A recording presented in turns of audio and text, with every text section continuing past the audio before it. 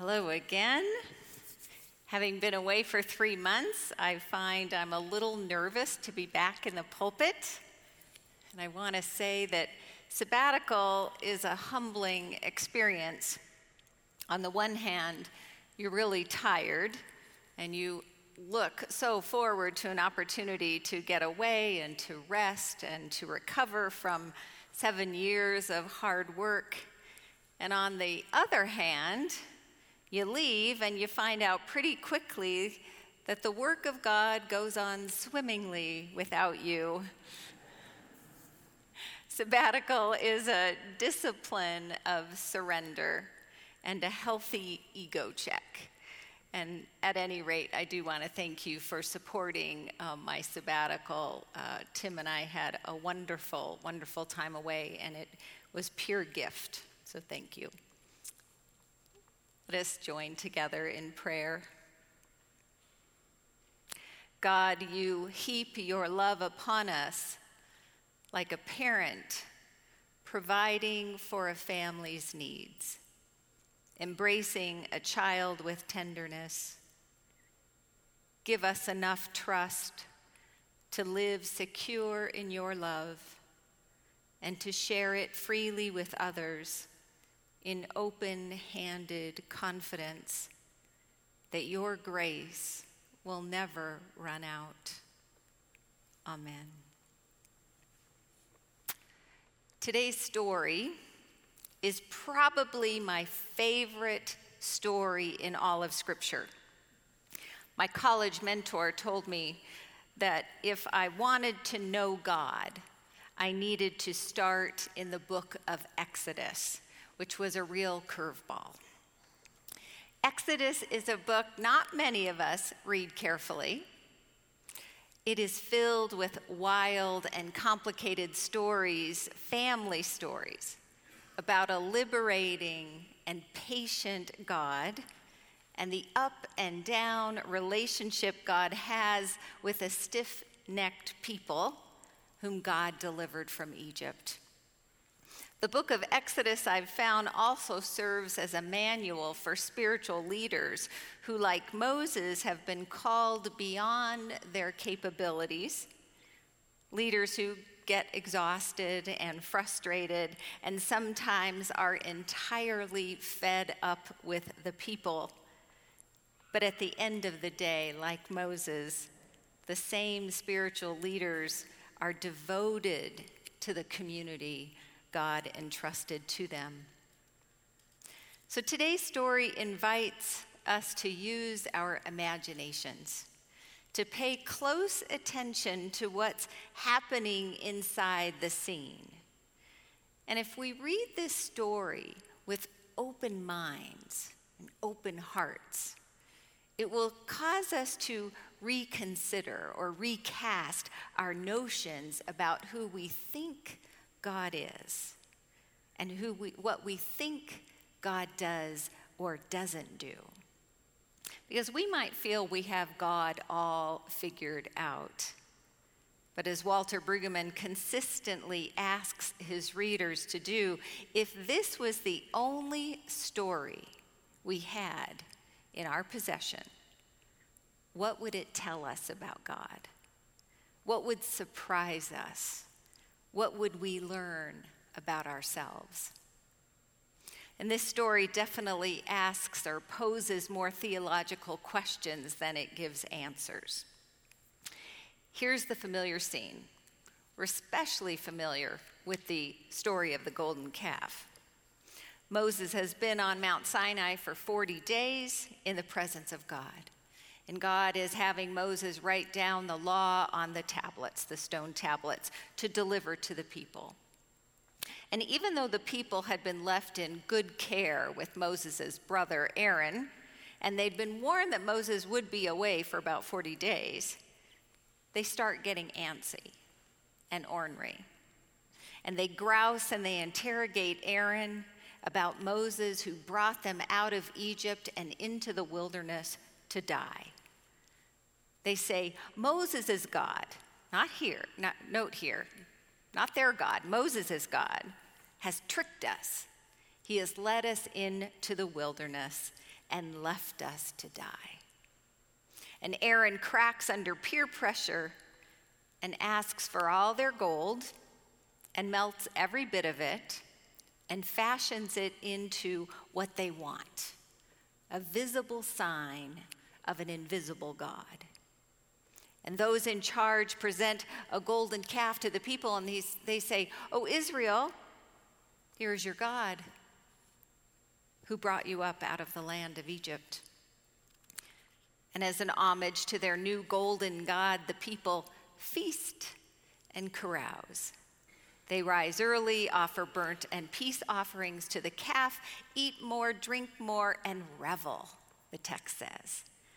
They revel so loudly that the sound carries up the mountain and into the ears of God.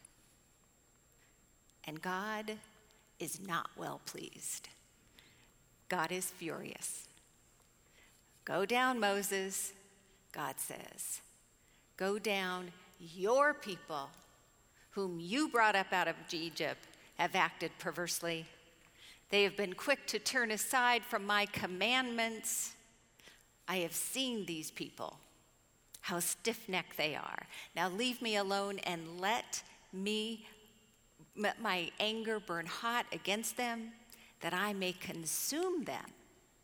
And of you I will make a great nation." Tempting, if you were Moses.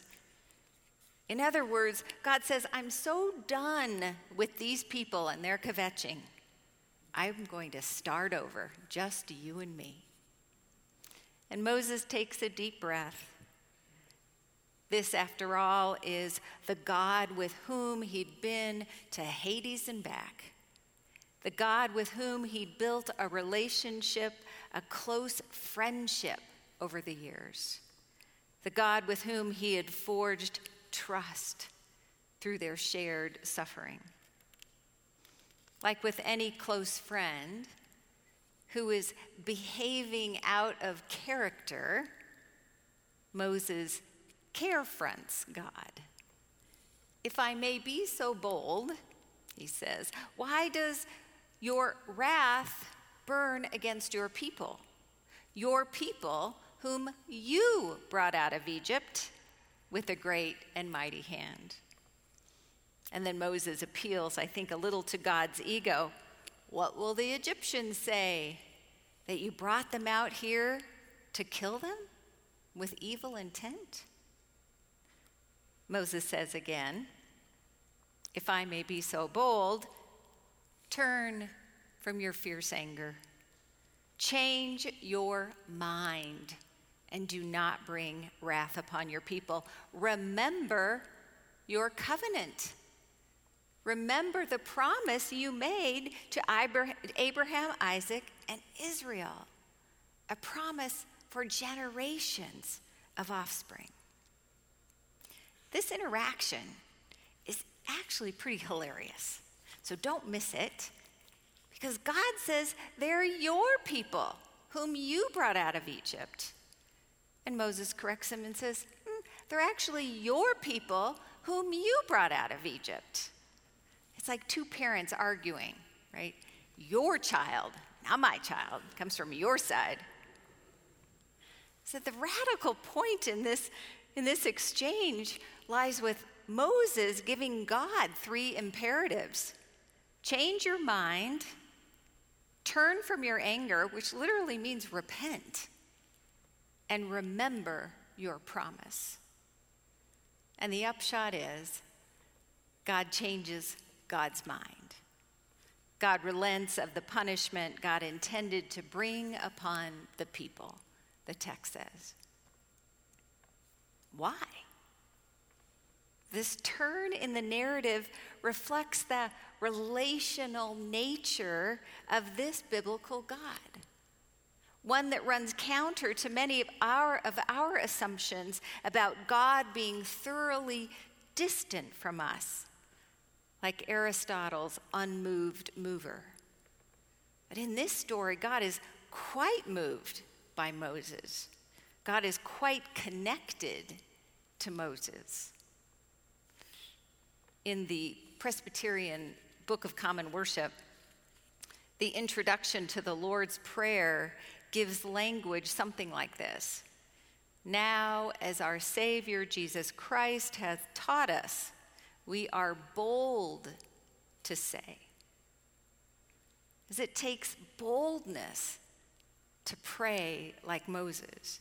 It takes guts to pray this way. Moses is no perfunctory prayer. Moses is asking God to be God. You're not behaving like the God I know. Prayer is not for the timid. Prayer calls us to bold speech because our relationship with God is built upon love, and perfect love casts out fear. In a real friendship, we feel safe enough to speak our minds and to share our hearts.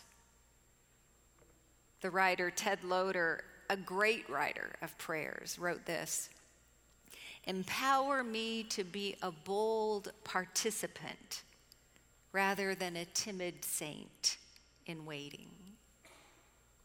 And in this story, God allows Moses to be a bold participant on behalf of the people's future.